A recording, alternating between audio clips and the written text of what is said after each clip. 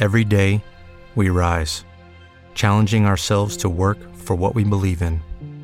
At U.S. Border Patrol, protecting our borders is more than a job.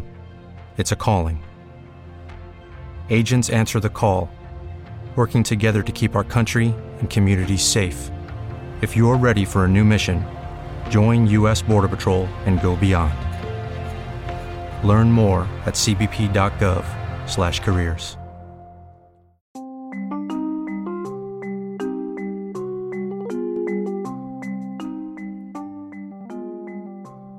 This episode is brought to you by TubeBuddy. Use our code and sign up for TubeBuddy to start utilizing their amazing tools. Let TubeBuddy do the work for you. That's www.tubebuddy.com/POP. That's tubebuddy.com/POP. Guys, TubeBuddy, I've been using it for some time.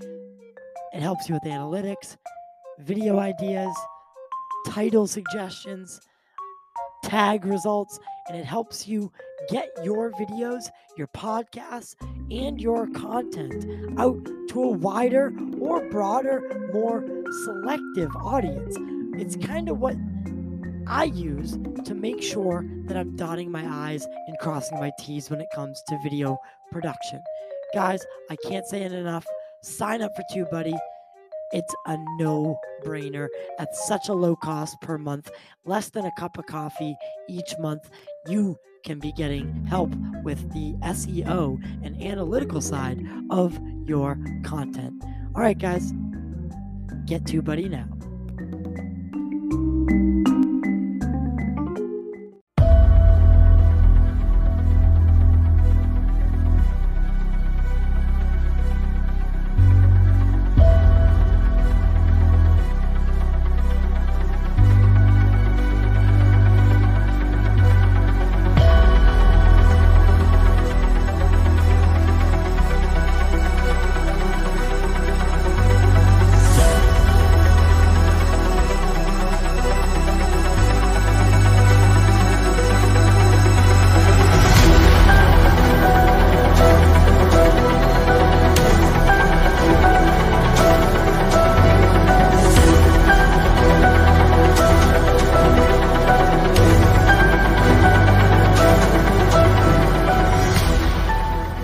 Welcome to Total Disclosure, the podcast. My name is Ty, and I'm so happy to be here today with the guest who reached out a little bit before the new year and, asked to, come on the show, tell the story. And, when I dug in a little deeper, I do get a lot of emails from people, whether it's, wanting to tell their story, because we do play the little intro, where we ask you if you've had a close encounter, reach out. And, this one wasn't necessarily this person having an encounter, but it was so infatuating when I started reading more into it and getting further into it. And I'm going to allow him to really introduce it all. But this is an encounter you don't really hear about much at all. And I am very, very surprised that it has not taken on more of a narrative, especially when, UAP and UFOs are so hot on the market right now. I mean, look at what's happening with the spy balloon and the Chinese spy balloon that everybody knows is up there and just got popped a little while ago. UAPs are regularly in the news now. So these stories that are coming from people like Samuel are only going to snowball, and they're going to become bigger, and they're going to be on a bigger platform, and I cannot wait. And I'm very happy to be a part of it. So without further ado, here is my guest, Samuel Chong. And you translated a book. How did you get into this subject, or what led you to that reading that book? I had a fascination about space when I was young. I thought if we just learn from the ETs that have an advanced civilization, we can solve all the mysteries of the world, the paranormal, such as the Great Pyramid of Egypt, the Bermuda Triangle, and the stories in the Bible. Right. So it's not just, and I've always said this, right? So there are two fundamental questions that at least advanced humans like us they're like built into us. And it's what happens after we die, and are we alone in the universe, right? And I potentially, by answering one question, right, the are we alone question, we could theoretically answer both questions.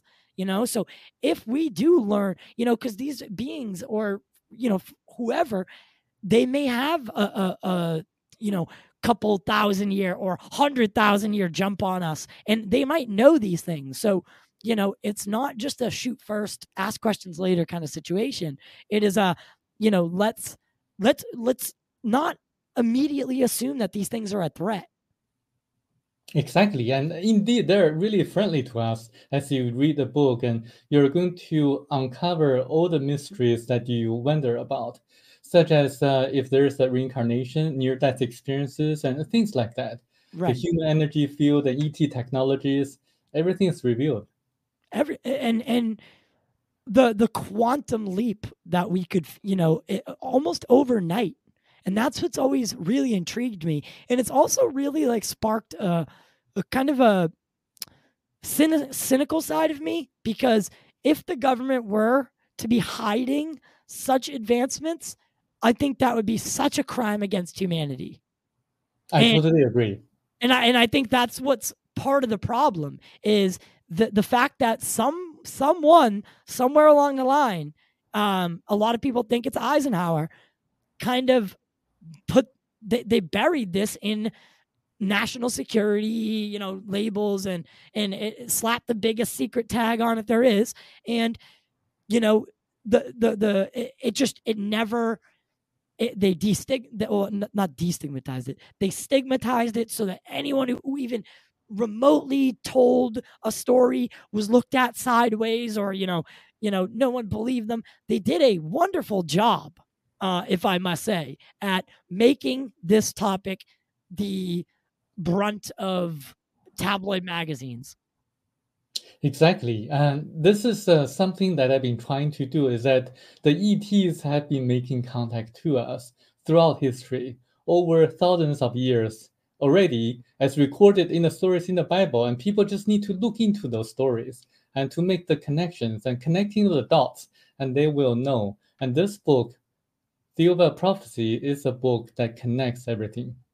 Now, have you ever spoken to Graham Hancock? I tried to reach out to him. I haven't spoken to him yet. Okay, maybe that's something we could work on, because I think a lot of what you say, there's a correlation to be made, I believe, somewhere, because I don't think that this phenomenon, maybe it really kicked up a notch with the advent of the nuclear weapon, but I do not think, or nuclear technology, let's call it. But I don't think it started there. I think it started a long, like this book in, because I have not read it yet, and I am sorry for that. But I've had a lot on my plate, to be fair, and a lot of it, is with the ancient aliens and stuff, right? People like kind of it's not that they don't want to believe that this phenomenon started earlier than in the 1940s, but it's kind of, again, the ancient aliens, they kind of took it in a direction where it's more content driven, and it's kind of gone on a little too long, and people, the meme, and they kind of make fun of it. But some of what they're talking about is, uncanny similarities, of stories from either Native Americans or the ancient Sumerians, or there's uncanny similarities with the lore and history of ancient civilizations, and what we're seeing today in the skies. Exactly. Then this group of ETs, the Theubans, have been making contacts to us throughout history in ancient civilizations as well. For example, it specifically mentions that the destruction of the two cities, Sodom and Gomorrah, was actually done by this group of friendly ETs in order to guide us to the right way, the direction of spirituality. So did the parting of the sea of reeds by Moses. By by supposedly God or Jehovah, leading Moses, and then so Moses led the Hebrews out of Egypt, and that was through the assistance of the friendly ETs who was helping Moses to guide the Hebrews out of Egypt, away from the rules, Right, the right, pharaohs. right. And you know, I think it, now before we get into the real meaty story, right? Something that's always fascinated me was the Great Pyramids, and I think there there's just so much to mainstream archaeology and mainstream science that they've told us this story of it being a tomb, and the pyramids were built as tombs to the pharaohs, and yet only one to date has been found to have had a body in it. So why is that? Why are they so perfectly aligned with astronomy, I'm having such a hard time with words today, apparently. Why why are all these coincidences? Why are there pyramids on every single continent that we know of? Right? How did all these cultures, why did they all use that same initial, or not initial, but basic design, right? The aiming towards the sky, with the step pyramids in South America to the Great Pyramids of Giza. Why are these similarities there when we are told that none of these cultures ever intermingled or talked to each other? What happened was that the Great Pyramid of Egypt was actually built 17,000 years ago, according to this book, by a great wise person from the continent of Atlantis called Thoth. He had the knowledge to build the Great Pyramid using anti-gravitational technologies and supersonic vibrational systems to cut the huge stones in a very precise manner. And then he built the Great Pyramid of Egypt using 9 years as a cosmic tool to capture the cosmic energy and terrestrial energy so that the users of the Great Pyramid of Egypt could communicate with people on other planets.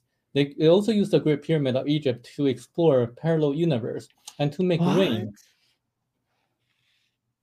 That's insane. Yes, yes. But unfortunately, after the continent of Atlantis sunk or was destroyed, the great technologies were lost, and other civilizations tried to imitate the Great Pyramid of Egypt, but they didn't have the technology, so they could do a smaller version of the pyramid, trying So to imitate. Yeah. So they didn't have. So when Atlantis sank, the knowledge was lost. So they didn't that so they lacked the fundamental information and wherewithal to recreate it. Exactly is what you're saying. Yes, exactly. And the Wow. great and the pyramid is actually a tool, a cosmic tool to capture energy, or cosmic rays. It's actually scientifically proven by certain scientists on Earth nowadays. Now, can you elaborate further on that? For example, there are some people who try to imitate the structure of the Great Pyramid, and then they found that it could actually concentrate and gather cosmic energy and rays in order for the energy to be concentrated in a manner to be reused, either to send communication signals into the sky or to use it in other ways. And to make the energy in a way so that rain would fall is actually being done by University of Reading in the UK. Yeah. Wow. So, are you of the belief that an ancient cataclysm happened, and maybe that was because I know in the book you say Atlantis sank, and that these now what are the ETs of the book called? Theobans. Theodins. From the planet Thiaoouba. Okay, and so is there any information that they have or had or gave to that suggested that there was some sort of a great reset of this planet? There were several great resets of the planet. When the black people and yellow people first came to Earth, they had a very difficult time adapting to the local environment. We are all from different planets. And then there was a great reset when the asteroids hit Earth and then split into three parts. The first part landed or hit the Red Sea, and the second part hit where now it's the East Timor area, and the third part hit the Galapagos Islands. So it caused a great reset, and great civilization was lost. This is the first great reset on Earth. Oh my God. So, I mean, purchase new wiper blades from O'Reilly Auto Parts today and we'll install them for free. See better and drive safer with O'Reilly Auto Parts. O'Reilly Auto Parts. I having you and Graham in a room would be amazing. Oh my God, that'd be such a great discussion. But that's super. I mean, that's awesome. And again, I cannot. I want to kind of guide this now. Where now you pick up a book. What year did you pick up? Again, I'm sorry if I don't. Maybe you can pronounce it again. Thiaoouba prophecy. So Thiaoouba prophecy. You picked this book up when? In 2014. So 2014, you picked this book up and you read it in what language? In English. In English. Okay. Yes. And then what happens from there? Then I just was mesmerized by the messages in the book because it contains so many verifiable facts that can be proven and explored by people or by the readers. That's what I did. I did a lot of research, additional explorations, and I found this book to be exactly the book that I was looking for, giving me all the answers about the secrets of life, the secrets of the ETs, even the secrets of how the world is run today. Right. So I was so fascinated that I read the postscript and I found that the author actually didn't write everything that he knew. He said that there were more incredible things that he was not allowed to write in the book because we were far from understanding them. Being extremely curious, I wanted to find out what else he knew. What it was, what it was. Yeah. What was he leaving out? He left out like a lot of interesting things, and there was just one specific thing that he wasn't allowed to write about that I had to really meet him in person in order for him to tell me. Okay. And all right, so you set out on an adventure. So you read the book. You're just mesmerized by the stories. You dig further into it, researching and verifying and kind of doing your due diligence, right? Exactly. And then you set out to meet the author, Michel. I'm sorry, can you pronounce his name? Michel Desmarquets. So you set out to meet Michel, and you strike a friendship up with him. Yes, the first time, yes. Okay, and so what is it? What's the exchange like upon first meeting? The first meeting, in the first 2 or 3 days, he was really annoyed at me because I was asking all the questions that seemed to be stupid to him. So he was asking me to read the book one more time, again and again. But then the day, actually 2 days before I was about to leave, and he showed me a contract in which he signed with a publisher in China who gave him $2,000 to get the copyright of the book to be published in China. He wanted to follow up with that publisher because he didn't hear anything from them. That's what I did, and found out that the publisher wasn't going to publish the book because of the fear of the censorship in China. Right. So Michel Desmarquets asked me to find a different publisher to do it. Okay, and so then you became involved pretty heavily. Yes, pretty heavily, yes. All right, and so you translate the book into Chinese? Yes, the book was actually originally translated already into Chinese, but it was very poor translation, and I had another person to polish the existing translation, and I proofread it and had it published in mainland China and also in Taiwan. And it goes best-selling. Bestseller in Taiwan and one of the bestsellers in China. Now, what was his now at this point, and it's not that the meeting that the adventure of you going to meet him, reading the book and then going to the author, that that part still enthralls me, that you had the that you were that dedicated to even take that journey. And I don't want to skip over it and how important that was, because most people read a book and they're okay, and they move on. But no, you being Samuel Chong, and your day job is a I'm sorry, you're interpreter. a court interpreter, right? So you're a certified court interpreter. So what does that mean? What do you do? So in my daily job, I work with attorneys and doctors to interpret from English into Mandarin Chinese and from Chinese into English. And I also do document translations. That's my daytime job. Right. So kind of, you're kind of the perfect man for this job that you didn't know needed to be done. Exactly. I was very puzzled at especially how I was able to find him, because he didn't give me his address. I wasn't able to locate him where exactly he was living. I took the chance, just grabbing like a picture on the internet showing his bungalow where he was living, and I showed it to the taxi driver, and the taxi driver just happened to be able to find where exactly he was living.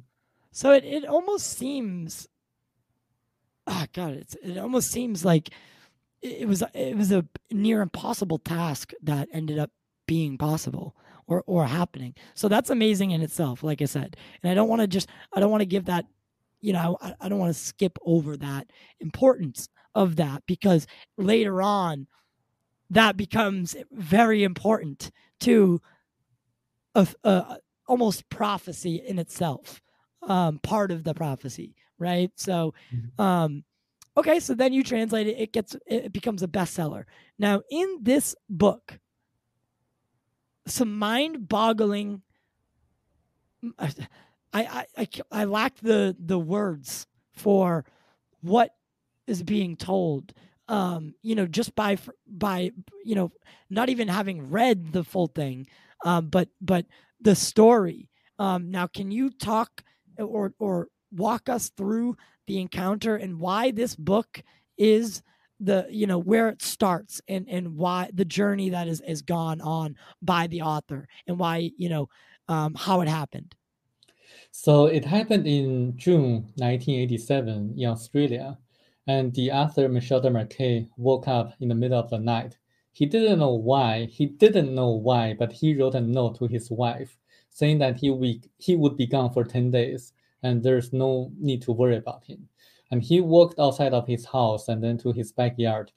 He was lifted up to the middle of the air, where he saw this beautiful 10-foot tall, compassionate, blonde ET that was extremely beautiful and loving, and took him to a parallel universe and then into their spacecraft. And then she took him to this journey onto their planet called Thiaoouba for 9 days, and then came back.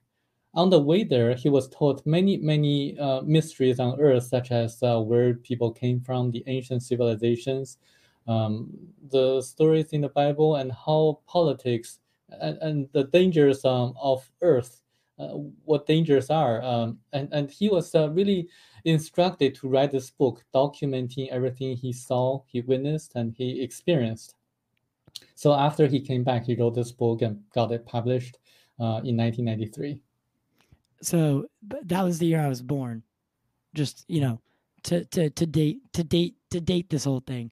But that's, I mean, now he was with this extraterrestrial civilization for how many days? 9 days. Now, when he gets back, his wife, now were any reports filed that he was missing? And when these 9 days seemingly go by, what happens with his regular earthly life?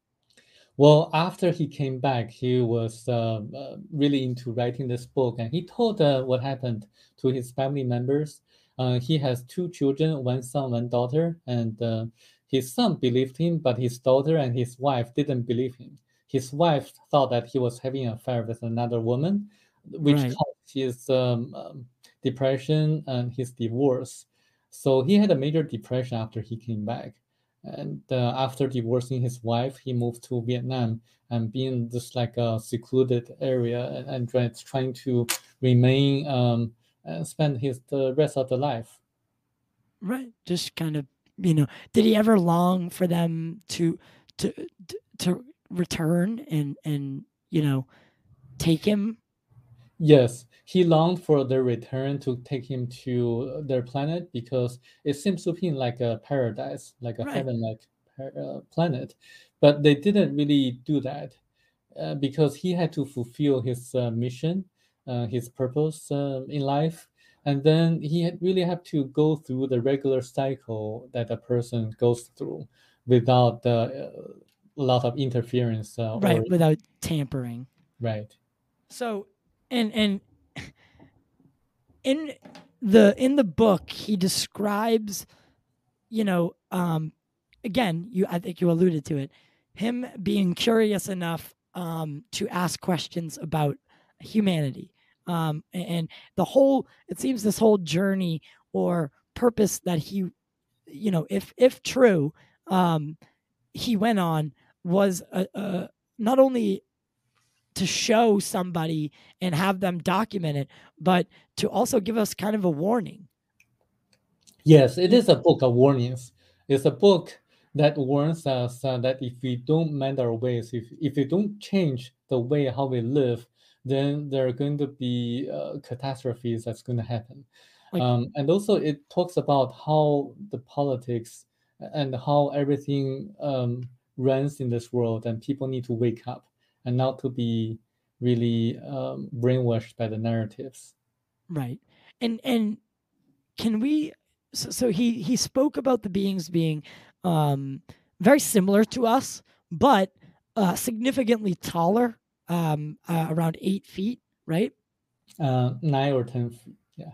So what is their relation to us? And did he, is there any information on why a civilization or any civil advanced being has any, why are we important? Why do we seem to be in our infancy still? And yes, we've split the atom, and yes, we've done all these things, but you talk about how the planet was a category 9 planet. Yeah. I assume we're category 0. 1. 1. Yeah, Better so than 0. a little better than 0. So why interact with us? Because we are all part of God, the creator, the great ether. So when God created every one of us, it inserted a tiny portion of his spirituality or a little bit of itself into each one of us. So we are kind of growing and learning spiritual lessons through life or our different lifetimes. So we accumulate spiritual lessons in order to move up to the ladder, to move up to a higher category of planet. We are on category 1 planet, like elementary school students, and Yes. they are on category 9 planet, like college professors. So they've been guiding us throughout history, trying to lead us to the right path, the path of spirituality. So there's nothing to be ashamed of being residents of a category 1 planet because elementary school students, learn. Everybody takes the path, right? Yes. Everybody, you have to go to category 1 to get to category 9. Yes, right? exactly. You have to go to first grade to graduate high school. It just works that way, right? It's a progression. And I think, excuse me. I think, what role does consciousness play in all of this? Because consciousness seems to be something that we lack the understanding of, but maybe they don't. You see, in the book, the communication is seemingly telepathic, or that's the closest word that we have to describe it. What is the role of consciousness, if any? It is really important that we focus on our consciousness. We all have our own free will, so we determine what we do in life. And if we have the right consciousness in order to live the right way, then the whole world is going to become a better world.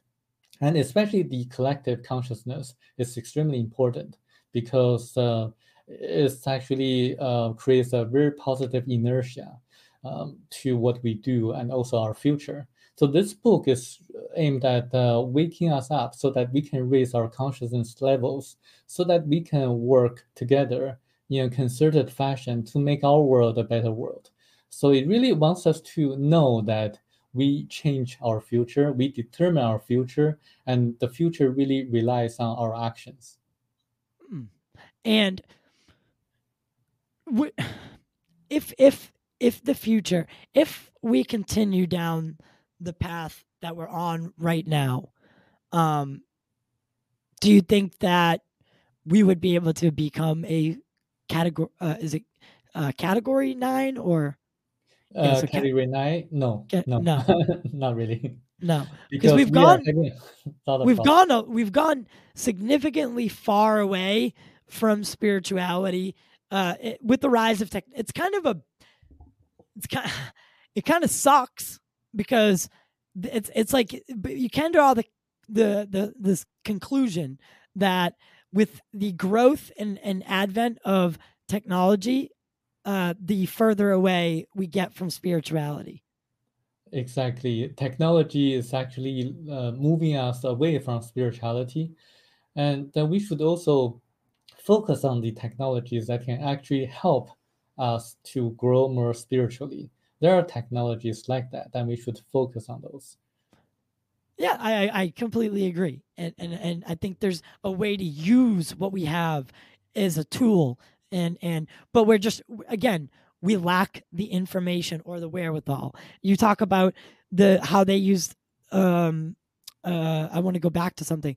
You talked about how there could be a lost technology, right? Because the technology that they used, that you said that they use to cut the Great Pyramids, the precision of it, right, was using what did you call it? Ultrasonic vibrational systems. So clearly, we don't have that. That's not ours currently.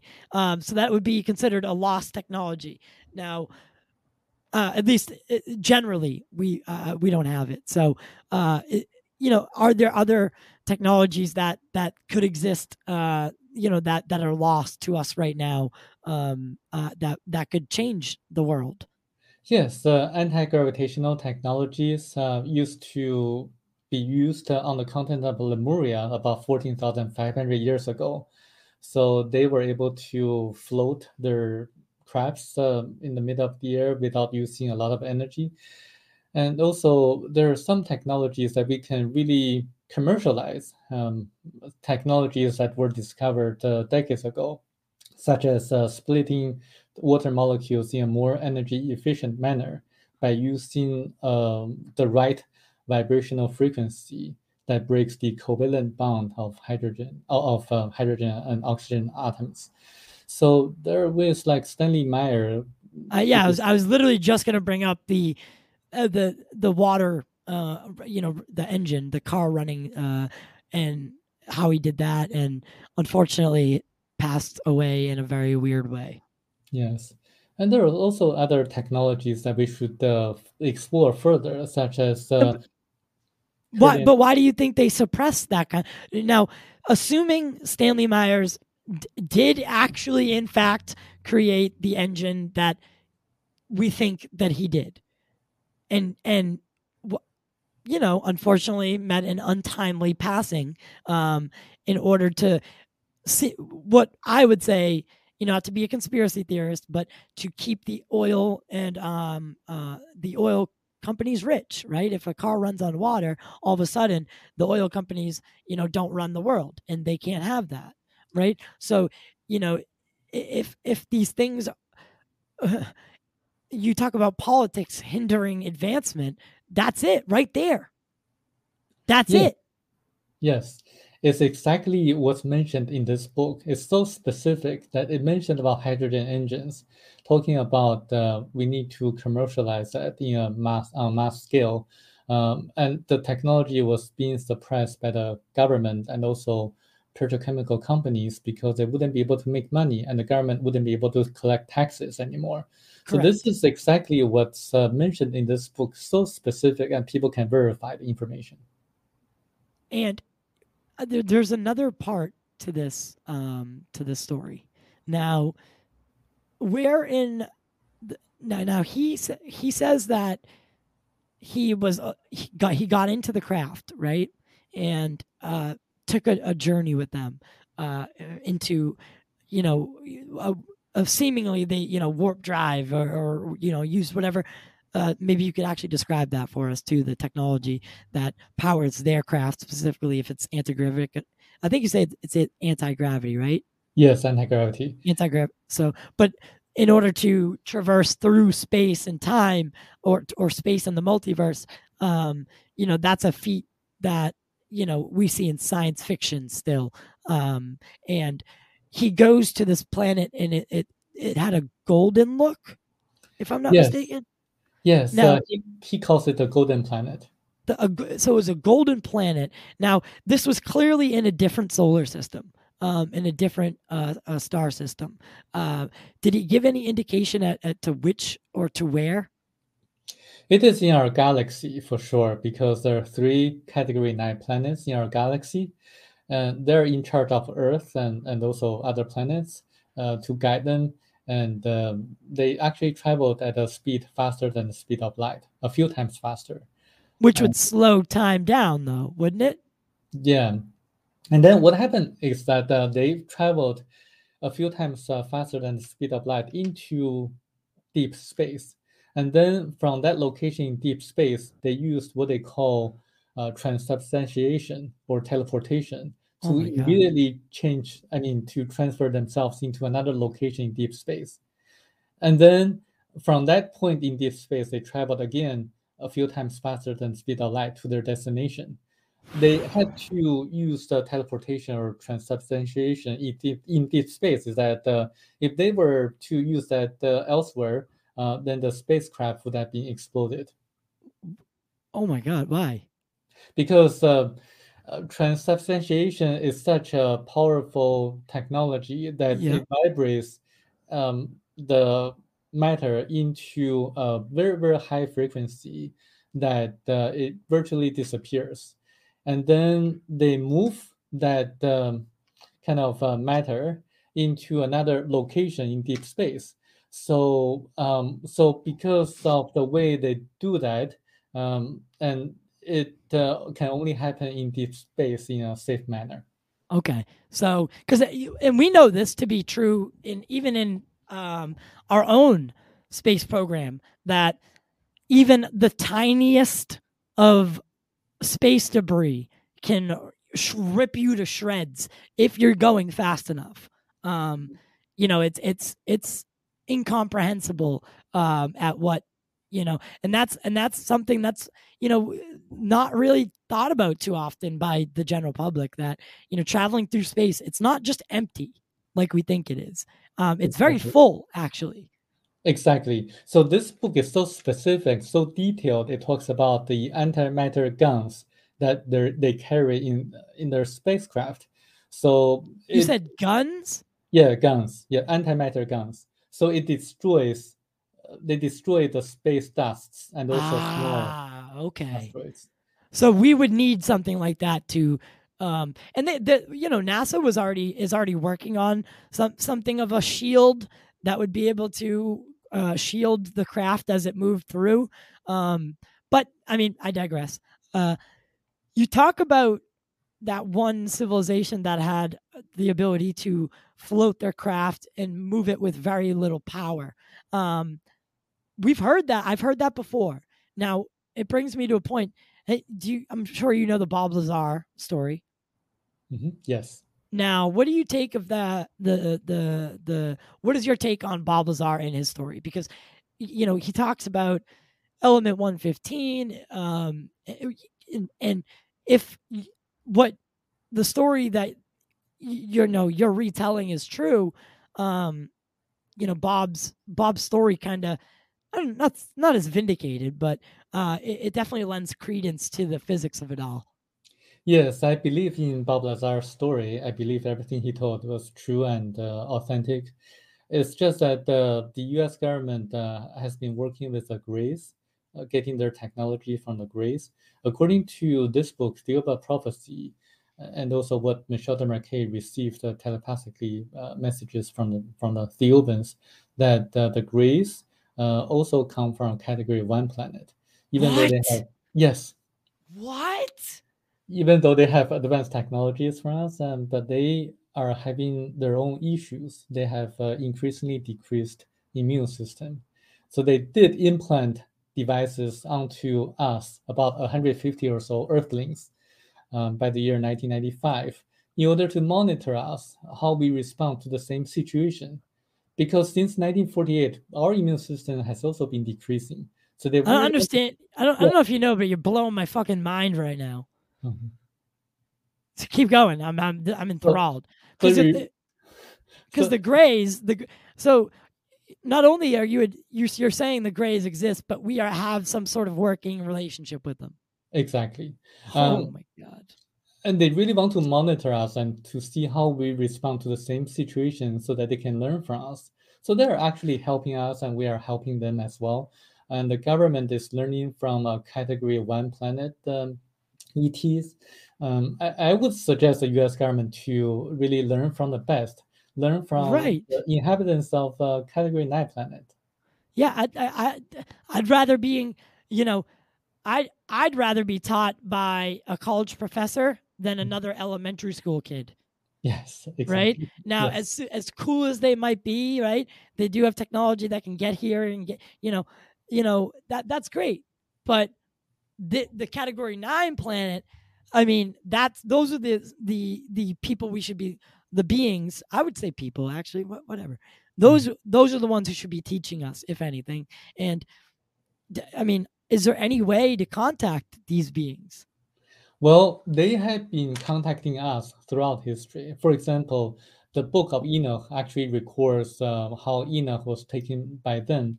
Michel Desmarquets read the Book of Enoch and he So, found a lot. for anyone who doesn't know, the Book of Enoch is, um, well, how would you describe the Book of Enoch in terms of how the church looks at it?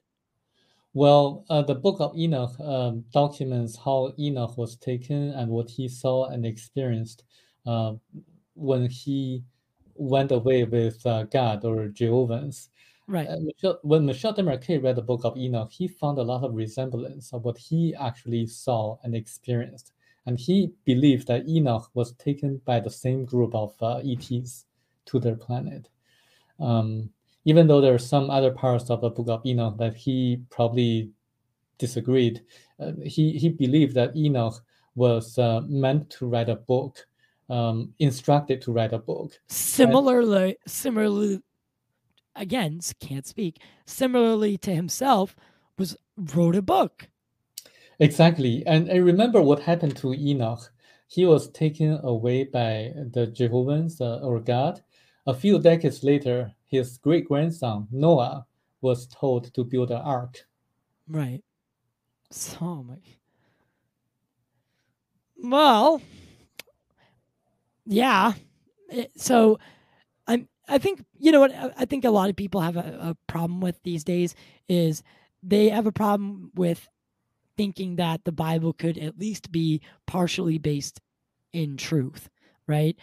Because we've gone so far away from spirituality and belief in God, that it it is hindering our ability to understand and to learn, and to see the similarities, but because one or two similarities, that can be called a coincidence, but the amount of coincidences or similarities between stories of which people have had no connection, that in itself is proof that something is going on or something, someone's here or someone's there, or someone's trying to, give us a warning or a teaching, whatever, and that we're not alone, that there is something else. And it's like we want to keep our heads buried in the sand. Right. And there are a lot of things written in as documented in the Bible that are true, but a lot of them are actually distorted by the Catholic Church councils. This book, Thiaoouba Prophecy, specifically named the 4 different Catholic Church Council meetings that intentionally distorted the original meanings of the ancient scriptures. There are so many specific facts that people can look into. That's very interesting. And that's what I've always had a problem with the Bible, is it was written by man, right? Yes. And there's always exaggeration, and there's always, and that's okay, we get that. But it's also, it also can be altered, and it, changed, and not for the right reasons. So when you translated the book into for China and Taiwan, you're still finding that some translations are off, right? Exactly. Yes, it's the most difficult book to translate. Right. Yes. So these things, it's not as easy as just copy and paste, and so that there's a fundamental thing right there, is Yes. when one person tells, it's like a game, what they call it, phone, the game phone. So it's like that. The story always gets a little bit altered in the translation. And it's not something that's on purpose sometimes, but it happens. And even in your case. Yes, exactly. I have personal experience and personal knowledge about it. Right. Like, hey, you didn't do this the exact right way. Right, It right. should be this. Yes. So, it's just funny to me that like mainstream archaeology, mainstream science, they want that the scientific process is something that they boast about, and it seems like it's not being practiced here, like in these theories that like Graham Hancock presents, or like this book presents, right? It's like they don't want to look at it because they don't. It reminds me of the church in Galileo. Yeah. They didn't want to look through the telescope, right? They didn't want. He had the information, right? He had the truth. All you had to do was look, but they refused to look. They didn't want to. Right. So, it scares me, and it does. It scares me for the advancement of our civilization, and what happens from here. So, why you? Why? Because in the book, or not in the book, but you say that the book had information that was missing, Yes.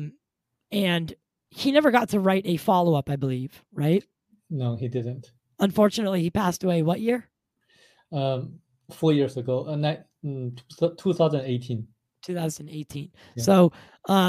So you kind of have the rest of the information, I assume?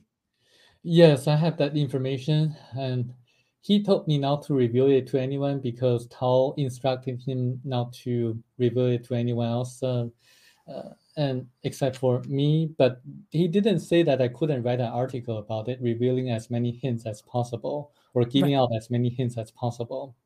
And that's exactly what I did. I wrote an article and talking about the second coming of Christ, and giving as many clues as possible that people can get a general idea of what that information is. And I hope that people can really read it carefully and read it between the lines, and to really act on it, and not to just read it. And you sent me that article, I believe. Yeah. If not, I'll send it to you again. Yeah, send it again, and I'll put it in the description of this video so everyone can read it. But you're also planning on, so you're going to write a book, a follow-up book. And what is the process like that right now? What's the process or the timeline for that? The structure is being completed, and I hope to finish it sometime by January next year. Okay. And it talks about the secrets of life. Yeah, and we would love to have you back on, and we'd love to talk about that as well. And I'm not done yet. But again, I really anticipate this. I want to talk about the long-lasting effects that it had on Michel, because this and for anyone listening, watching, imagine one night you got on a ship and you left for 9 days, saw the most amazing things that anyone's ever seen in their lives from Earth, and you come back with all this information, and you met beings from another planet, and you saw their planet, you traversed space, and did things that you only saw in science fiction, and you come back and you're told to write a book, but no one fucking believes you because their preconceived notion is to think you're crazy. Imagine being that person, right? These long-lasting effects are happening. So can you talk about the long-lasting effects it had on Michel? Yes, he tried to tell his story to his family members and also friends, people in the ufology community, and people from the different media, and a lot of people didn't believe him. Even the ufologists at that time didn't believe his story because it was so bizarre to them. And so he had a lot of setbacks. He had a major depression, also partially because he was shown like a paradise, and then he was told, "You don't belong here. You have to go back and write a book." Imagine how a person would feel if going to the Garden of Eden and then being thrust back to Earth. Yes, that's exactly how he felt. Extremely depressed and wishing to go back to the planet Thiaoouba, and wishing actually to go into the next lifetime, and just to maybe finish his lifetime as soon as possible. But he knew that he couldn't do that, because if he were to end his life before he actually ends the timing, before the natural process, before the natural process, and he would have to live again to finish the time that he should have lived. So you're speaking about reincarnation now. Yes, exactly. Oh so my God. that's what happened, and he knew he couldn't end his life prematurely. So to pause you, because reincarnation is something that I firmly believe is a reality. So you're, because this would absolutely not confirm, of course it's not confirmed, but this is my opinion, or my gut feeling is that we, as energy and matter, how it can't be created nor destroyed, and deja vu and all these things is because or are because we have to live a certain amount of lives to learn I don't know what the moral lesson is that we have to learn as being given life on Earth, or being a human. I don't know what the final goal is, or threshold you have to reach to pass on is, but I think you're reincarnated, and that's why a turtle knows to go to the water, even though they've never, ever, ever, ever had to do it before. They're just born, right? But they instinctually know exactly where to go. Like, there's these things about us that we can see, our instincts, deja vu. I really do think reincarnation is a reality. So you're saying that is somewhat the case with what he is saying here, that you have to live a certain amount of lives, or you have to learn something to pass on to your next being. Yes, to elevate into a higher category. Sorry if I just went on like a weird, uncontrollable tangent, but like you hit a button of mine. Yes, and he was actually shown his past 80 lifetimes. Oh my God! In astral form. And he was told the meaning of life. Life is like a wheel. What comes up, what goes down. what comes up has to come down. Has to go down. Has to go down, yes. So that's the meaning of life. And each one of us has to learn from different lifetimes to accumulate spiritual lessons. And to satisfy the spiritual needs of the creator through a physical experience. So this is actually the gist of life that we experience and we learn, we constantly learn. When one is reborn, when one is reincarnated, one loses the knowledge that he accumulated in his past lifetimes because he had to go through what they call the river of oblivion. So we don't remember the past lives. But there are some cases, glitches, let's say, because there are, we talked about this on a show the other night where there are these people that, can like the little boy or it was a little boy or a little girl who knew so many details about the past life that they all ended up being true. And it was like she knew exactly who she was, how she died, or how because it was a male, the previous one. It was just amazing. It's like there are these cases where people remember their past lives, and maybe it's just a glitch, Yes. that happens. Yes, there are glitches in which memories were not erased. Right. And it talks about the glitches process, in the book as well. And that's funny, because it's like, not everything's perfect, right? Sometimes not everything goes as smoothly as we want it to. Life is so precious, though, and I think people forget that even if there are Category 9 planets, we're lucky that we're even a Category 1. We're lucky that we're here and we get to experience this beautiful, what I would consider a paradise. Yes. And yeah, there might be other paradises out there, but this is ours. This is this is us. It's not, we're not Chinese or we're not American. We're not African. We're Earth. Yes. We are Earth. And we need to start acting like that, because, this division is what is going to set us back. Yes. And the harsher the environment, the more we learn. The more challenged, the more difficult problem you have, the more you learn. So this is what we are right now. A very harsh environment, but we learn more in this environment. Yeah, I suppose that is true. Now, can you talk about, current UFO sightings and any of these? So, are any of these crafts that are visiting? Because clearly there's crafts that are visiting. Could any of these be them checking in on us?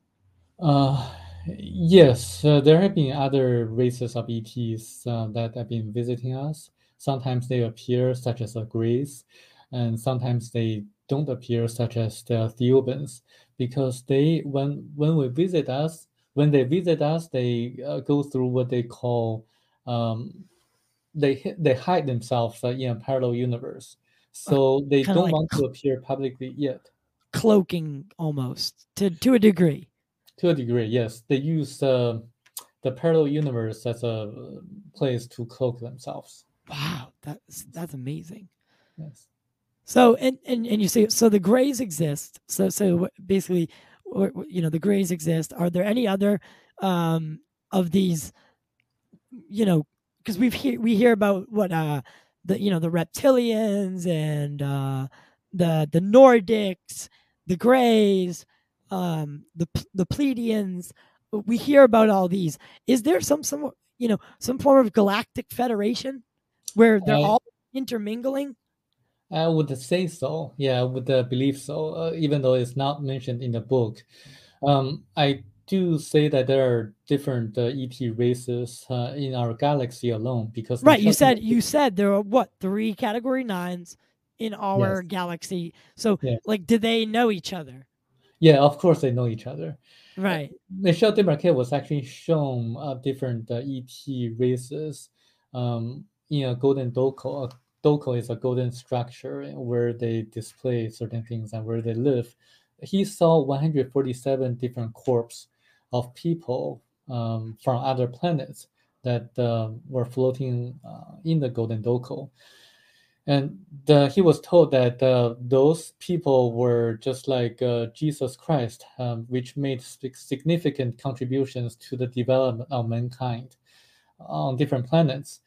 So, so I would say there are different races of ETs in our galaxy, and but there's one other side of the story. Some people suggest that there are evil ETs. Yes, I was But getting there. That's funny. yes. But according to this book, the Thiaoouba Prophecy, and also Michel Desmarquets, what happened when the NASA landed on the moon and never went back there for 50 years until present days was because they were warned off from the moon, because we were not ready to explore the universe. We are still very belligerent. We are still fighting against ourselves. We are not, very spiritual level that's mature enough to live peacefully and harmoniously with other ET races in the universe. So we were warned off from the moon. So they would prevent us from landing on the moon again. They would prevent us from exploring the universe because we are not ready. If they prevent us, they warn us. They weren't. If they warn us, and they would also warn other malicious or evil-minded ETs from coming to Earth. They would prevent those devilish or evil-minded ETs from visiting us or harm us. So this is what I think, is that the ETs that visit us are all filtered by the Galactic Federation to be ETs that are friendly to us, that are compassionate, that can really live harmoniously with us and not have any evil Right. intentions to invade us. Right, because clearly, clearly, if this has been going on for thousands and thousands, millions, billions of years, or whatever, whatever the number is, they have never invaded or taken us over or made us slaves, to our knowledge, at least, I suppose. Even, current, if we want to start, all right, let's start at Roswell then, right? If that's where everyone wants to, pretend that this started, let's start there. How long have they been coming here now? And they still haven't, invaded us and made us their slaves or drained our resources? No. So if they wanted to hurt us, we would be hurt. And that's my opinion. And I don't think they would traverse the galaxy to come here to hurt us. And this book mentions that it's the small group of financiers on Earth that is enslaving us and trying to control everything through politicians that come and go every 4 or 8 years. So they are pulling the strings and running everything behind the scenes. It's us, the people on Earth, the small group of special interest groups, the people that are enslaving us, so to speak. So do you believe in a hybridization program where the Greys may be trying to, because the Greys are often associated with abduction? If there is a hybridization program, I think it is a government that's doing that. It's not the ETs. Because what the fuck? Yes. Oh my God. Now, now, I would like you to elaborate on that, because so in your opinion, and again, I reinstate this, you would say that our humans are responsible for hybridization. Yes. Wow. That is because that is something no one's ever proposed that. I don't think, at least to me, or to my knowledge. And that is a wild thought, that it's actually not them, it's us. Right. Because Michel Desmarquets received a telepathic message regarding the Greys, and he was told that the Thiaoubans have been closely monitoring the activities of the Greys, and that implies that they would be preventing the Greys from doing things out of line. And but they also respect the free will of the inhabitants of the people on Earth. So they respect the free will of the people running the government, even Hitler. They didn't Right, kick right, Hitler right. out, even though Hitler killed a lot of people. But So it they, also taught us a real big message. I mean, it taught yes, us a lesson. right. That, And I mean, it's hard to think about. It really is, Sam. If I, it's a hard lesson to learn, but it's one that we might have had to learn. And yes, it was a travesty, and it's a tragedy. It's a disgusting part of our history. But look, it taught us that it's disgusting, right? right. It's vile, and no So one wants to be like that anymore. So what they did was that they assisted us during World War II indirectly by preventing Germany from the country being the country developing the atomic bomb, Right. uh, preventing Germany from being the first country developing the atomic bomb. Because they seemingly they're the I mean, they were the Nazis, as I'd say outmatched as they ended up being. Their like science division was far ahead of what we even thought. Yes. And still to this day, I mean, Die Glock, or that whole thing. I mean, there's some.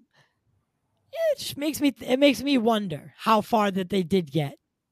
Yeah, they were actually developing the atomic bomb at a much faster pace than the US at that time. But then this group of ETs, the Thiaoubans, intervened, preventing Germany from doing so in a very, very unique way.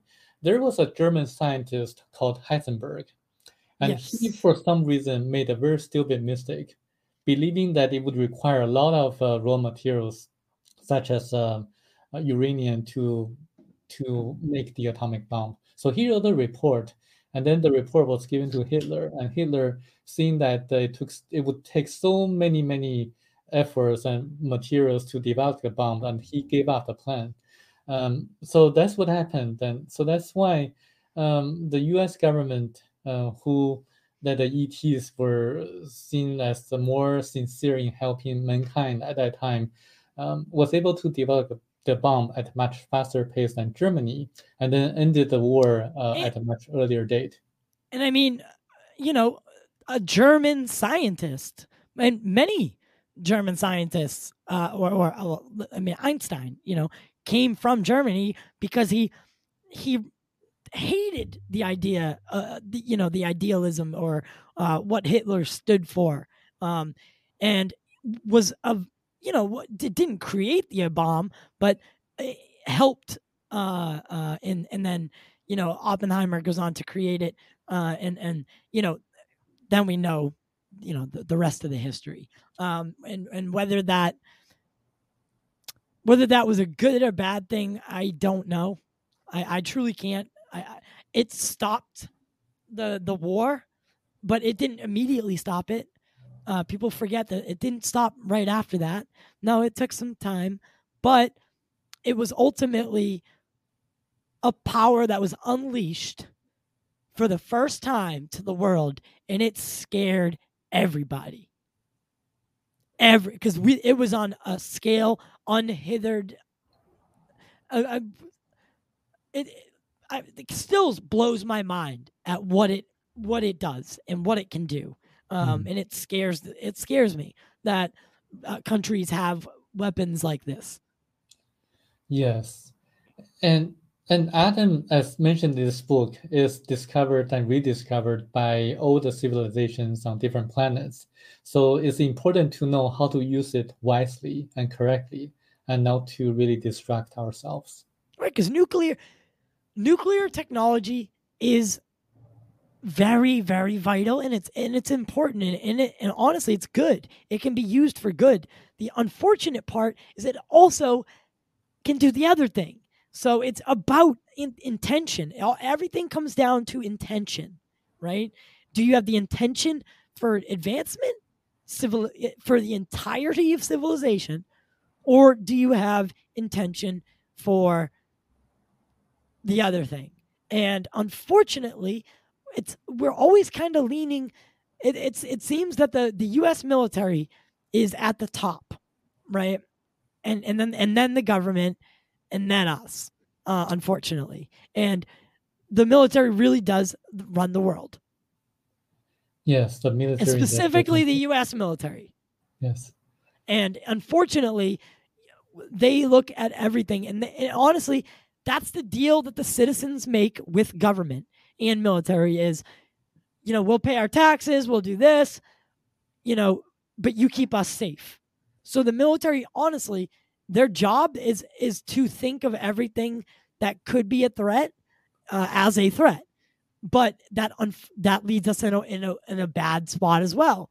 We haven't had any encounters yet or at least that we know of, where the military engaged a UAP or a UAP engaged, attacked our military. But we do know that they are, in fact, interested, or at least trying to send us a message about nuclear bombs. Whether it's Robert Salas, Mario Woods, I literally am just talking to a nurse about what happened at Maelstrom. I mean, they're interested. There's a instance in Russia where they turned the nuclear weapons on and then off. They're sending a message that they could take control of these at any time. But ultimately, it's your choice, right? It's your choice. Exactly. It's our choice. So I just know we're here. We could do, we are superior, but ultimately, if you want to launch these things, we'll let you. And, we cannot rely on the implication, because a lot of ufologists think that, oh, don't worry, if a nuclear war started, they would stop it. No.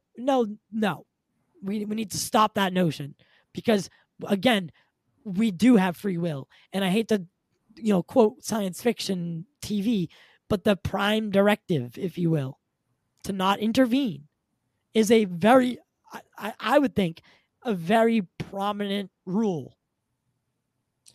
Yes, exactly. If there's a galactic federation, that is, I think a prominent rule would be to not interfere unless unless I don't know how it would work, man. I'm just a podcaster, but you know what I mean.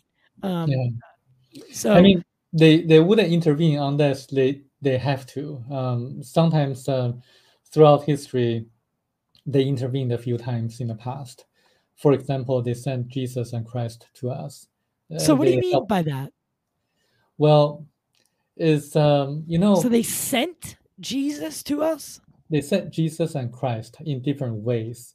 So there are two different beings, one Jesus and one Christ. So what's really shocked me about this book in the very beginning was that written in 1993, actually in 1989 and published in 1993, there was no internet back then, and he never traveled to Japan. It mentioned specifically about the tomb of Jesus Christ in Shingo Village, Japan, that people can still visit and to explore further.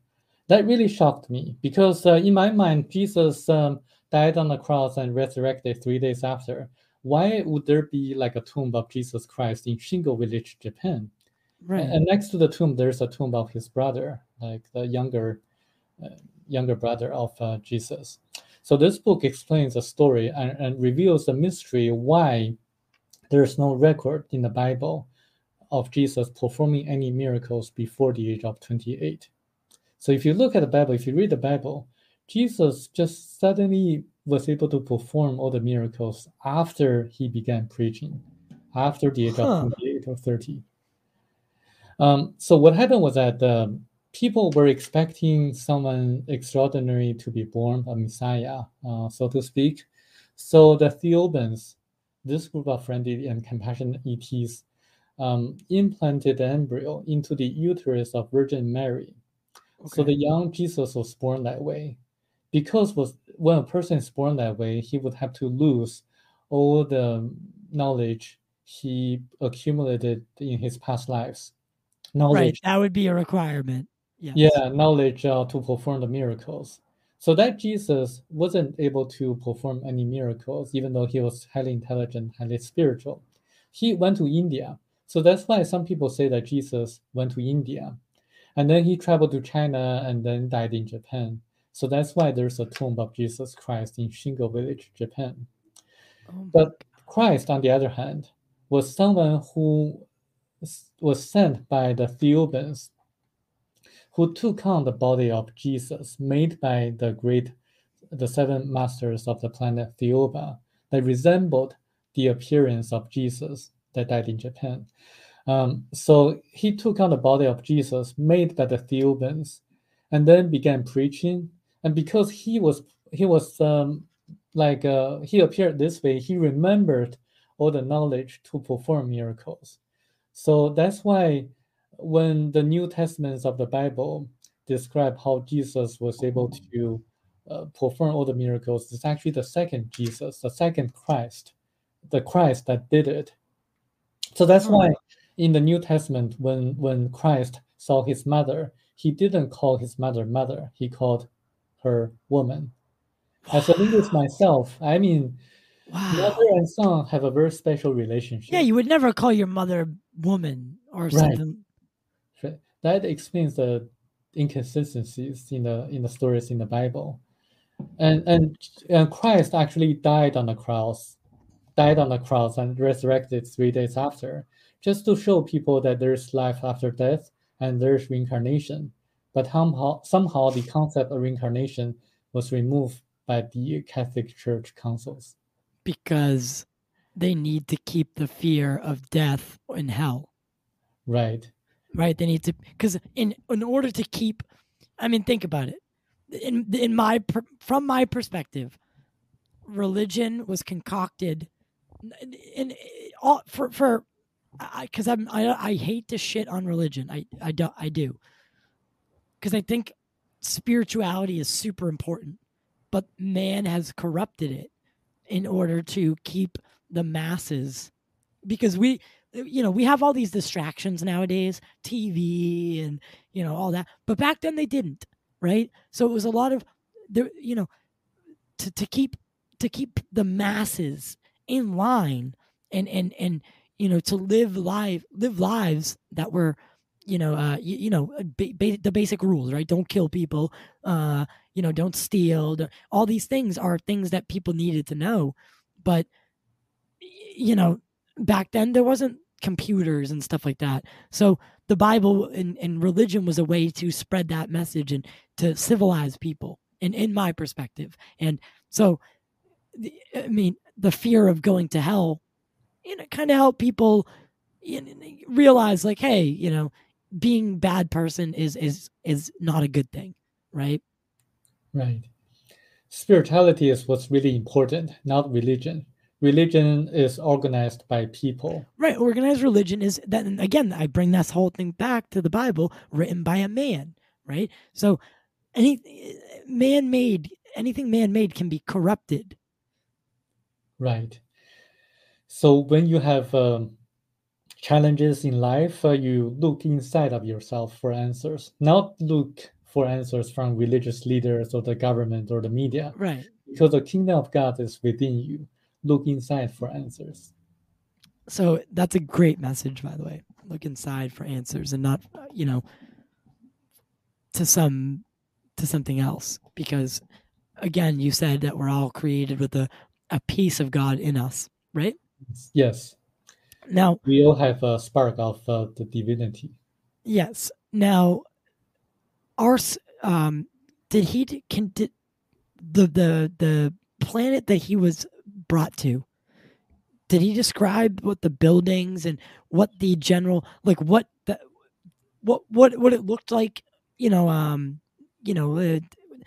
it have roads, buildings, cars, things like that? Did he talk about any of the details of the everyday life on the planet? Yes, he did. He described the planet as extremely beautiful and colorful. And the colors are so bright that he had to wear like a sunglass, like a facial mask, to filter out the sunlight. Really? And the colors. There are I assume a different. If you're, I feel like the sun has a big deal to play with. So if you're on a planet with a different sun than your home sun, you know, it's going to be hard for you, or you're going to have to adapt, and you might need special gear like you're talking about. Yes, that's what he wear on that planet, because he wouldn't be able to survive with the strong colors emitted on the planet. So he had to really gradually reduce the, like, I mean, as he adapted, he reduced the filtration, like from 70% filtered sunlight and colors to about 50% or so. So gradually he adapted a little bit, and also he described that there was no cars. There were no cars on the planet because they didn't need to. They had a small device that could help them to levitate and move around at around 300 kilometers an hour. I want one of those. Yes, anti-gravity. So Yeah. they were using anti-gravity to get around. You needed no car.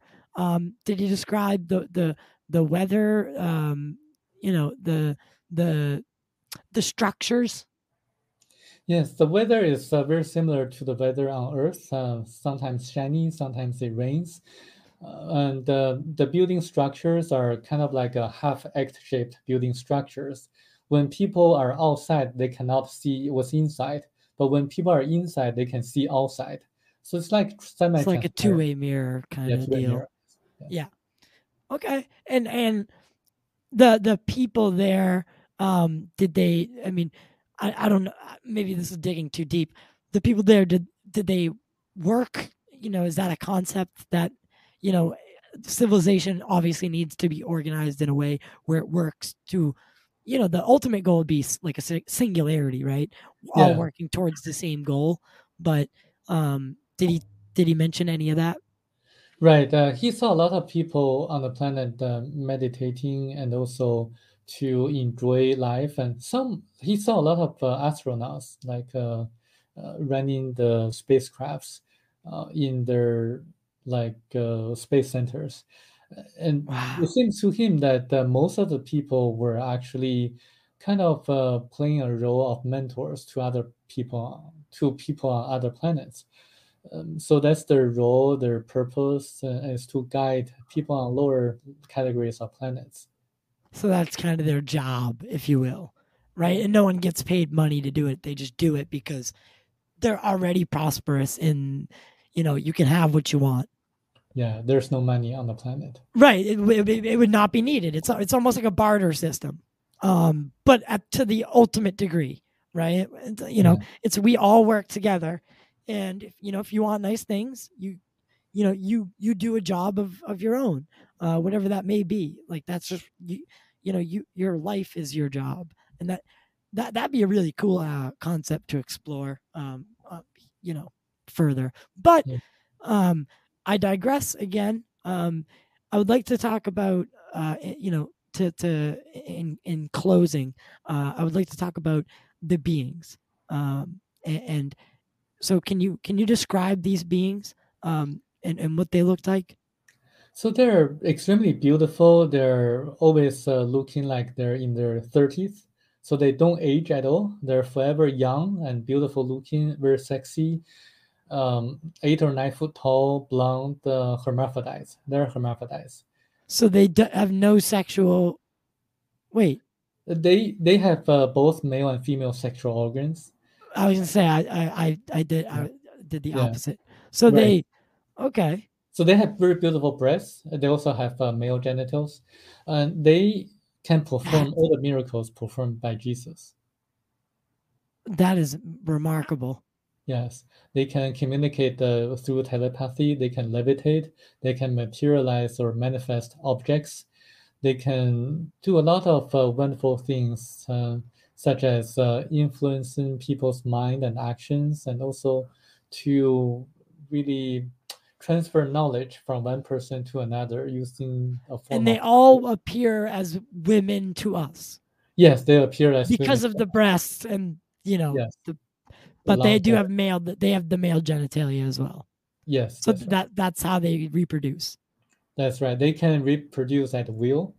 so they can control their population effectively. Right. Yes. Exactly. So wow, that's remarkable. And you know what? And again, I think you said it in a previous interview that he had said that, he lacked the imagination for all this detail. Right. Exactly. Like he could not come up with this story even if he wanted to. Mm-hmm. I mean, because you do know how this sounds, right? Exactly. As a landscaper in Australia, before the internet came about, he wrote so many details, verifiable details that can be looked up and explored further. I mean, I wouldn't believe that he had the imagination to write a fictional story like this. And why was he? Did they say why he was chosen to do this? Yes. Because According that's got to be a bit. I mean, and actually, before you answer that, does he have any kin? he has 2 children, and yeah, he has 2 children. Okay. All right. Yeah. So why was he chosen? Because for 3 reasons, I think. One reason was given in the book because he was one of the few so-calls on Earth. A so-call is one who has lived 80 past lives. How many? 80. 80. 80? Yes. So he had 80 past lives. Only a person like him can survive for 9 days on their planet. I guess it's because of the vibration systems or something like that. Otherwise, like someone like me or other people, they Or wouldn't be me. able to survive. So, because again, I think this brings up a good point. Is we all vibrate at a certain frequency. Everything vibrates on a certain frequency, and if that's disrupted, there's just the consequences are not good. Right, So right. yeah. I mean, the detail on that for as a landscaper to know that detail, that's uncanny. Right. Uncanny. So Right. so again, continue. So why again was he chosen other than that? The second reason was that he was a man of action. So, as indicated in the book, and he took immediate actions when he was instructed. So they knew that he was able to follow the instructions to the letter, which he did by writing this book. And the third reason is that he didn't have any preconceived notions or presuppositions of what the ETs are to be like, what the agenda was. He didn't have any agendas. So he's just like a blank piece of paper to write on. So he would be able to report truthfully and honestly everything he experienced. Wow, I wish I was selected. I really do. Now, do you ever wonder if they how old are you? I'm 45. Do you ever wonder if they would come find you one day? Well, he says that just he asked me not to be surprised if they contact me, and so far I haven't been contacted. I really want to live fully on my own because that way I can learn more. If a parent is to give the solutions to a problem, then the child wouldn't be able to learn as much. So I want to really That's a take great full point. advantage of my lifetime to learn as much as possible. Because you are under the now, this isn't just a story for you. Right. This is it. And this, honestly, I think everyone should read this book. I'm immediately going to, because just from what I've researched and the blurbs and all of it, it's just so detailed. It's remarkably detailed and told, and I'm surprised that this story has not been told yet. In a big way. Not it was told, because I mean, it was a bestseller in China and Taiwan, but not in the United States. Not in the US yet. So It's going to happen. it hasn't happened yet. So why? I want to make a movie on this thing, because I mean, this is a story. It checks all the boxes, every single Yes, box. All exactly. it's like a ufologist dream case. Yes. Unfortunately, he's passed away. Yeah. You know, let's make it happen. I mean, this is actually my dream. I think this is going to benefit mankind. Reading this book is the best investment I ever made in my entire lifetime. There's a lot of information that's going to benefit the reader, the reader's friends and family members, and I think it needs to be told to more people. On a large scale, like on Yes. a big scale, and if you could summarize, because I like to ask this question, or not ask this question, but pose the idea. If you could summarize the story down to a moral, what would the moral of the story be? It would be to be vigilant and to look at what's happening around you and to really see what is going on in the world and to look for answers inside of yourself and to meditate, to pray, or just to have a good night of sleep, to communicate with yourself, your higher self, and solutions will be given to you. So, and do you have any advice for people that may be contacted and because you talk about the second coming, the second coming of Christ, and I don't want to get into that yet because I'd like to have more conversations with you, but do you have any advice for people who are contactees of any extraterrestrial civilization, and should they be scared of this contact? If there are real ETs, authentic ETs, they shouldn't be scared because they're all compassionate and friendly ETs. However, I know that some people say that the US government has a secret program that imitates or projects certain scary holographic experiences onto people who would believe that they were having scary abduction experiences. And I think people need to know about this. Yeah, that's unfortunately a theory that I think is, it's scary. It's a scary thought again, like that. The real danger is certain people, right? Yes.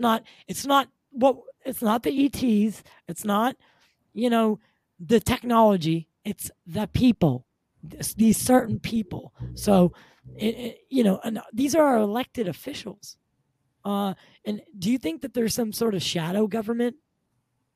Yes, I believe so. Because you've talked about the Illuminati.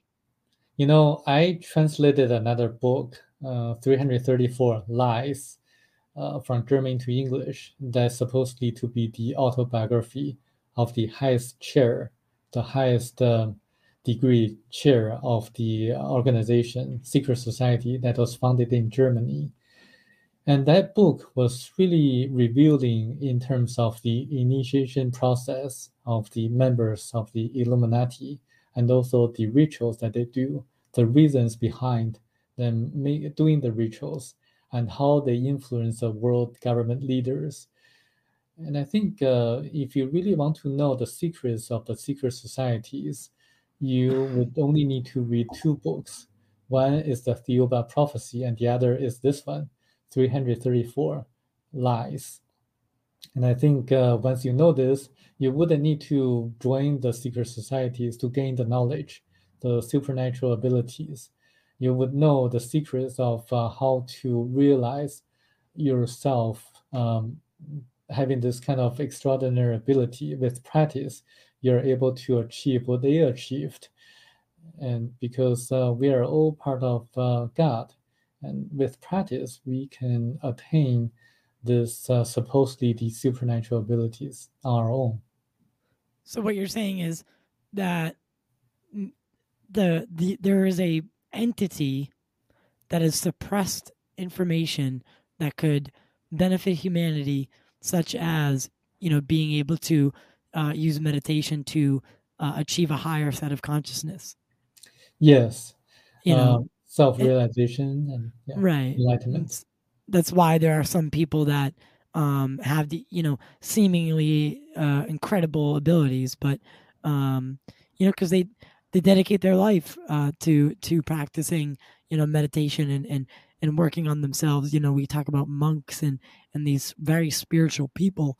Why why can't they? Why are they not achieving this ability? If they're if all these monks and religious leaders are fully devoted to their craft, are they just do they not have the right information? They don't have the knowledge. The knowledge is Key. it's the key. I mean, it's revealed in these two books, and I think if they really work on it, if the monks really work it in a secluded area, then they're able to achieve this sooner or later. The monks that appear in media or receiving a lot of interviews, they're more bombarded by the mundane affairs, so they won't be able to concentrate and to really quiet their mind down. One needs to do that to be able to do so. Makes sense. That makes sense. Okay. Because I was, of course, there's always going to be this question because there are people that are dedicated, right? They're absolutely dedicated to religious or spirituality, and they're not moving things with their minds. Like because we know about it. Trust me. But there are other people who have certain, like abilities, and they're more conscious based abilities, like precognition and being able to pick up on certain things. So are we evolving? Because in my opinion, I don't think we'll evolve much more physically. It's because evolution, right? We're faced with the problem, and we evolve against that problem and to overcome that problem. So not much physical threat anymore, And I think the next thing to really evolve is our mind and our consciousness. So that is going to be very interesting to see where this goes. Yes. And how do we get the masses to be more spiritual? I'm doing as much as I can to. Yeah, I mean, one person cannot do this. Right. I think since we are visual animals, I think making a visual presentation will be the start. Yes, it could be a start. Yes. Yeah. No, you're absolutely correct. So to wrap up this initial talk, because again, I'd love to continue. After I read the book, I think we'll have a much better conversation. Just simply because I've been working on this other film of mine, and I wanted to do this interview with you because I have researched enough to a lot of this stuff that you're talking about. I am fluent in the sense of it's not things that we haven't heard before, but the way that it's told is very, very unique, and it's such a unique case because of the implication. The implication of this story is altering, to know that there's what we could consider a protector, a teacher out there who is got our best intentions in mind. Yes, they've been watching us and guarding us. Right. But do you think there could ever become a day where they introduce themselves properly? Yes. And do you think that it's coming soon? Depends on whether people are vaccinated or not. So it comes down to the pandemic? Well, it depends on how many years people can live. I see. I did not get the vaccine. Then you are going to see that day. I chose not to get that vaccine because you're going to see that day happen. Yeah. Well, that's very good to know, because I couldn't do it. My mother was, the stories, I don't know how it ties in, but it's kind of weird, actually, to be honest. My mom was dying of breast cancer, during the pandemic, and the nurses told us if she was to stay in a hospice, we had to get vaccinated in order to go in to see her. And being the stubborn mom she was, she told them to fuck off, that she was going to go home and die there. So, we ultimately made the decision to bring her home.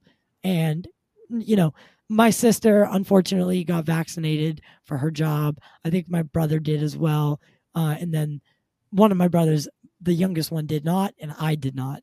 And we were still able to see her, and I closed my mother's eyes. I was there, but I chose not to get that vaccination because it didn't feel right.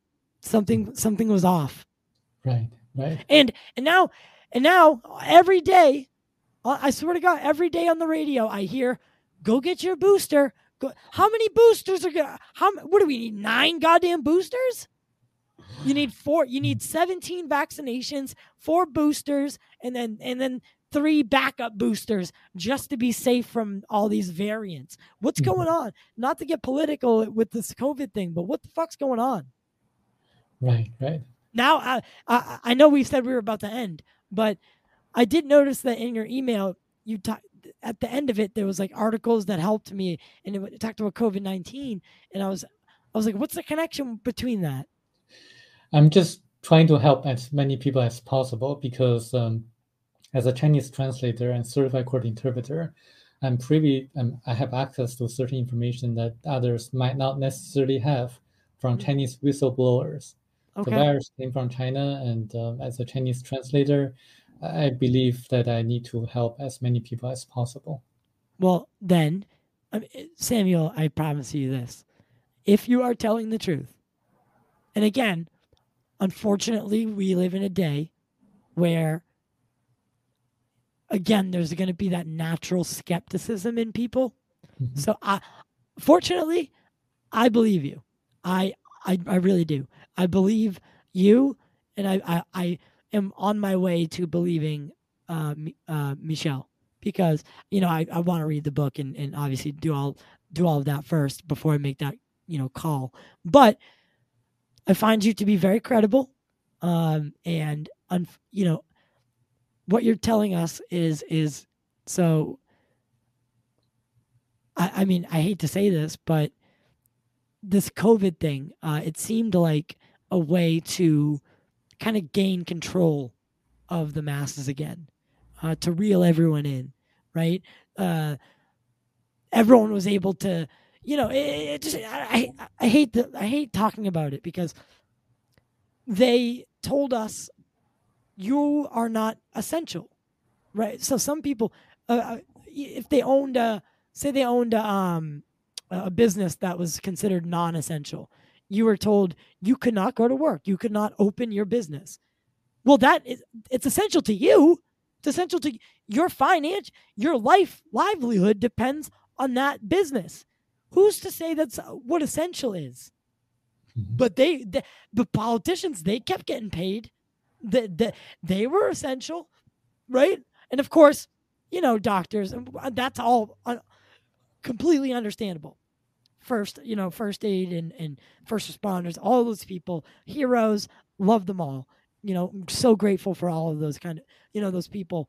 But others that were told that their businesses weren't essential, and their livelihood really didn't matter. And this, you had to get this vaccine to be safe, and it all seemed so fucking weird.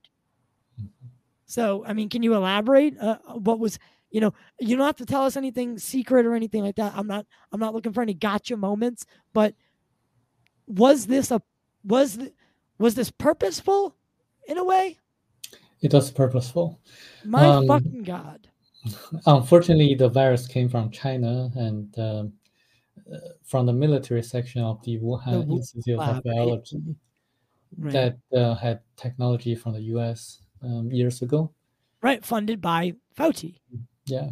And we know this to be, you couldn't even mention lab leak at one point, or you'd be banned from Twitter, from YouTube, everywhere. And that was all because Donald Trump said it, right? Because anything Trump said, it couldn't possibly be true. So once Trump said, it was a lab leak, it was taboo. You could not, even this video will get, once we put it up on YouTube, they automatically, if you talk about COVID, they automatically put a banner on it for the CDC. And unfortunately to me, that is a very, it's a form of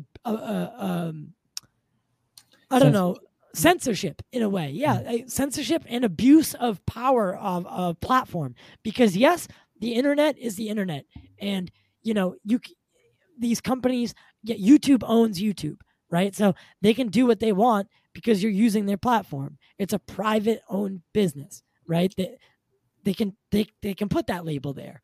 But unfortunately, the internet in this pandemic, we learned, is so essential and vital. Look, we're doing this interview virtually because we can't be in person. It's we rely on the internet, and now we know that. Now we know that unfortunately, something like this could happen again, and we'd be stuck at home, and we'd be doing meetings virtually again, and all this stuff. So was this a grab of power for the governments? Yeah, it was being used as a way to grab power from the people, take power away from the people. And the different variants of viruses are not necessarily naturally mutated viruses. I mean, you probably need to take this off from YouTube because you're going to get a strike. But what I'm saying is that the different variants we see in the US have been intentionally released or deployed by the Chinese Communist Party. And there's a distinction between Chinese Communist Party and the Chinese people. There are only 90 million Chinese Communist Party members, CCP members, and the majority of the Chinese people are very ignorant about what the Chinese government has been doing to the people in the world. So it's really the evil Chinese Communist Party members or the party leaders that are trying to cause this unfortunate turmoil in the US and around the world. What do you think about that spy balloon that they just shot down? So they're trying to mess with the US government politics. It only takes about, according to the Chinese whistleblower, Miles Guo, it only takes about $2,000 to make a balloon like that, $2,000 or $3,000. But if you are to use a missile or something like another weapon to take it down, it's going to cost the U.S. government or the military about tens of thousands of dollars or hundreds of thousands of dollars just to take that one $2,000 balloon down. They're trying to use this uneven war like a strategy to. So it's like a psychological kind of way. Yeah. So it's the Chinese. It's military. Like we're gonna fuck with you. We're gonna make you spend a bunch of money, and just kind of laugh at you about it. Yes, it's exactly what they're doing. And China, the whole deal with Taiwan, right? Now, of course, back in the 90s, we had this big scare where China, it seemed like China wanted to invade Taiwan to take it back, but the United States sent in, ironically, sent in the USS Nimitz battle strike group, and they are the top. So they're, if war's happening, they're the first ones there for the United States. That battle group is the first one there. So they sent the USS Nimitz battle group down that the strait. What is it? What's this? It's the strait that separates China and Taiwan. The Taiwan Strait. Yeah. So they sent them there, and it was a show of power from the U.S. government, like, hey, we're watching. And then things cooled down, and but then just recently, China did some missile tests and right over Taiwan, right? And I believe a U.S. politician was in Taiwan at the time. So again, they showed this thing, but we can't just send the Nimitz in anymore because China is doing very, very, very well done reverse engineering, and they're ahead of the curve. Yeah. And speaking of the book, Thiaoouba Prophecy, before Michel Desmarquets passed away, he insisted to have the book published in mainland China just to wake the people up. He didn't mind if chapters were taken off or sentences were censored off by the Chinese government. He didn't mind that. As long Did as that happen? it happened. Oh God. Like a few sentences were taken off, but those are kind of not necessarily important sentences. Okay. Yeah. So, but Well, that's good then. yeah, some people are waking up right now. Right. And what do you take of the recent military sightings, like the Go Fast and the gimbal and these videos?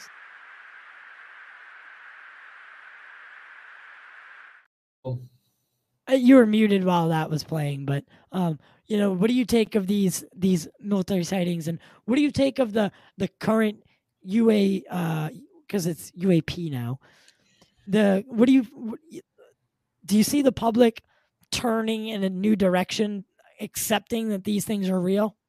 Yes, this is a good news.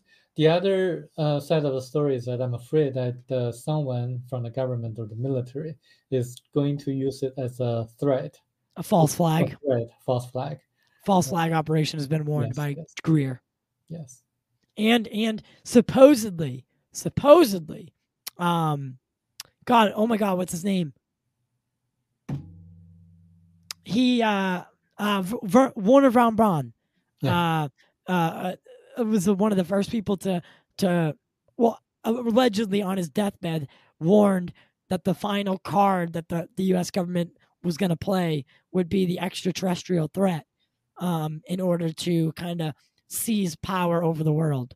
And that scares the shit out of me, because it seems as if that's happening. So we're either, in my opinion, being led in the public and molded to know that these things exist, so that eventually we can have an open relationship, or B, they're preparing us to be scared of these things.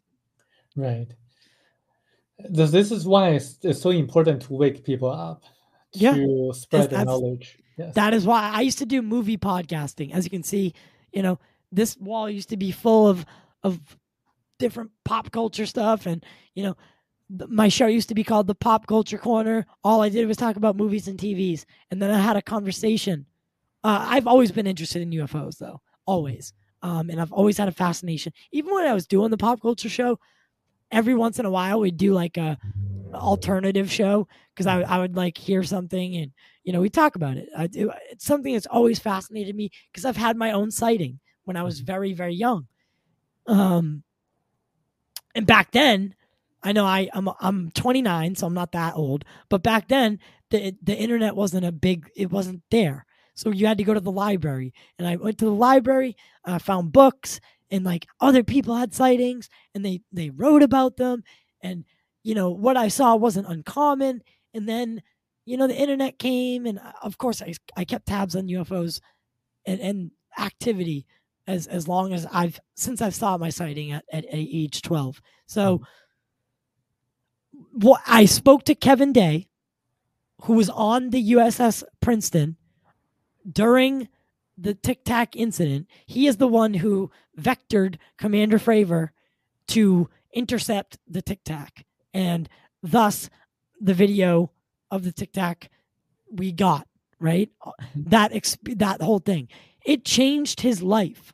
That he didn't even see the thing personally, but he had been tracking these things dropping from 80,000 feet to sea level in 0.78 seconds. We don't have that technology. At least we don't know that we have that technology.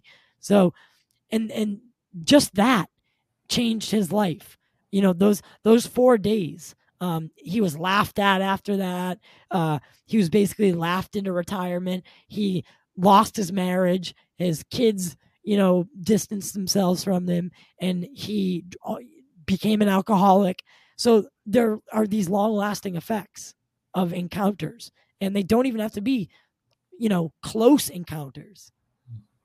So I think there is this. So people do need to wake up. But Kevin now he's his best self. Now he's sober. Now he's, remarried. All after the 2017 article came out, because it vindicated him. It vindicated what happened that day. So we need to vindicate these people that are telling these stories, because they didn't get a chance. Unfortunately, Michel is never going to get a chance to be vindicated in person. But maybe you and I can help each other do that. Yes, let's do it. So Yes. I thank you so much for joining me tonight. And to in closing, what do you see us? Do you see us as a civilization that could advance? Is there hope? Yes. The future depends on our actions. We change our future. There is definitely hope. And I hope that people can wake up and to respond to certain situations in the future appropriately.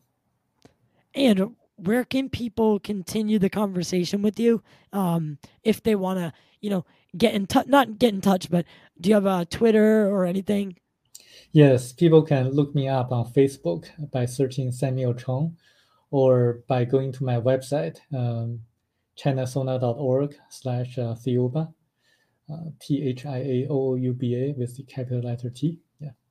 Okay, and I'll send all that to me. I'll put it all in the description, so you guys can click all those links in the description below if you'd like to continue the conversation with Samuel, or if you have any questions for him, or just want to do more research into the book and his follow-up. And I am super excited.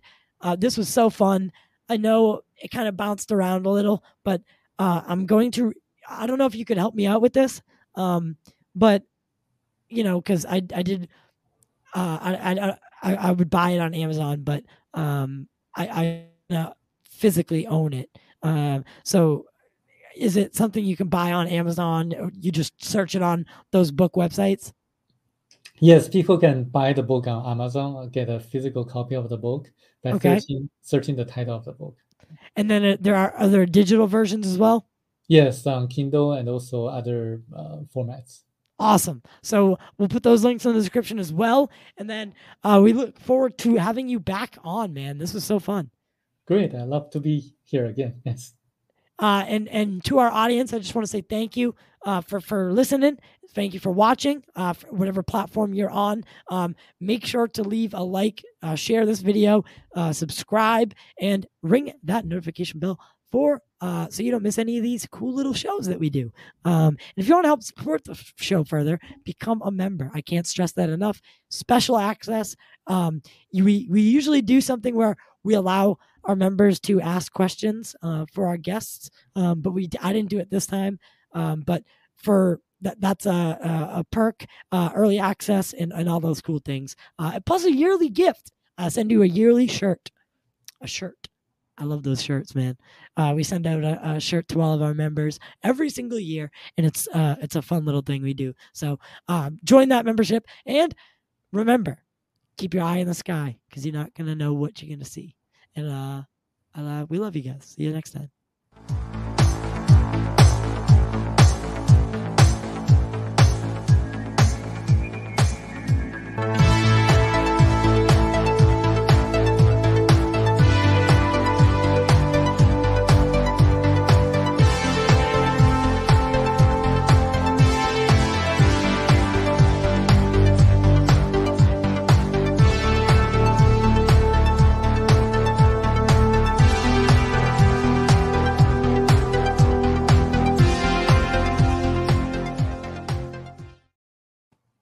All right.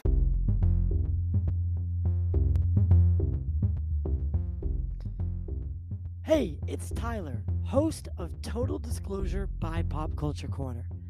I hope you enjoyed today's episode, and I just want to remind you guys that you can become members and or send super chats, super thanks, and help support the show.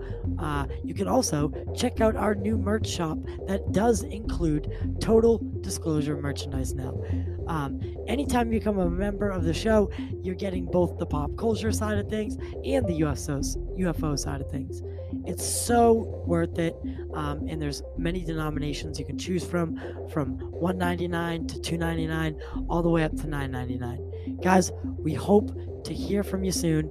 If you want to reach out to the show, feel free to DM me on Twitter, on Facebook, Instagram, or contact me at ty@thegww.com.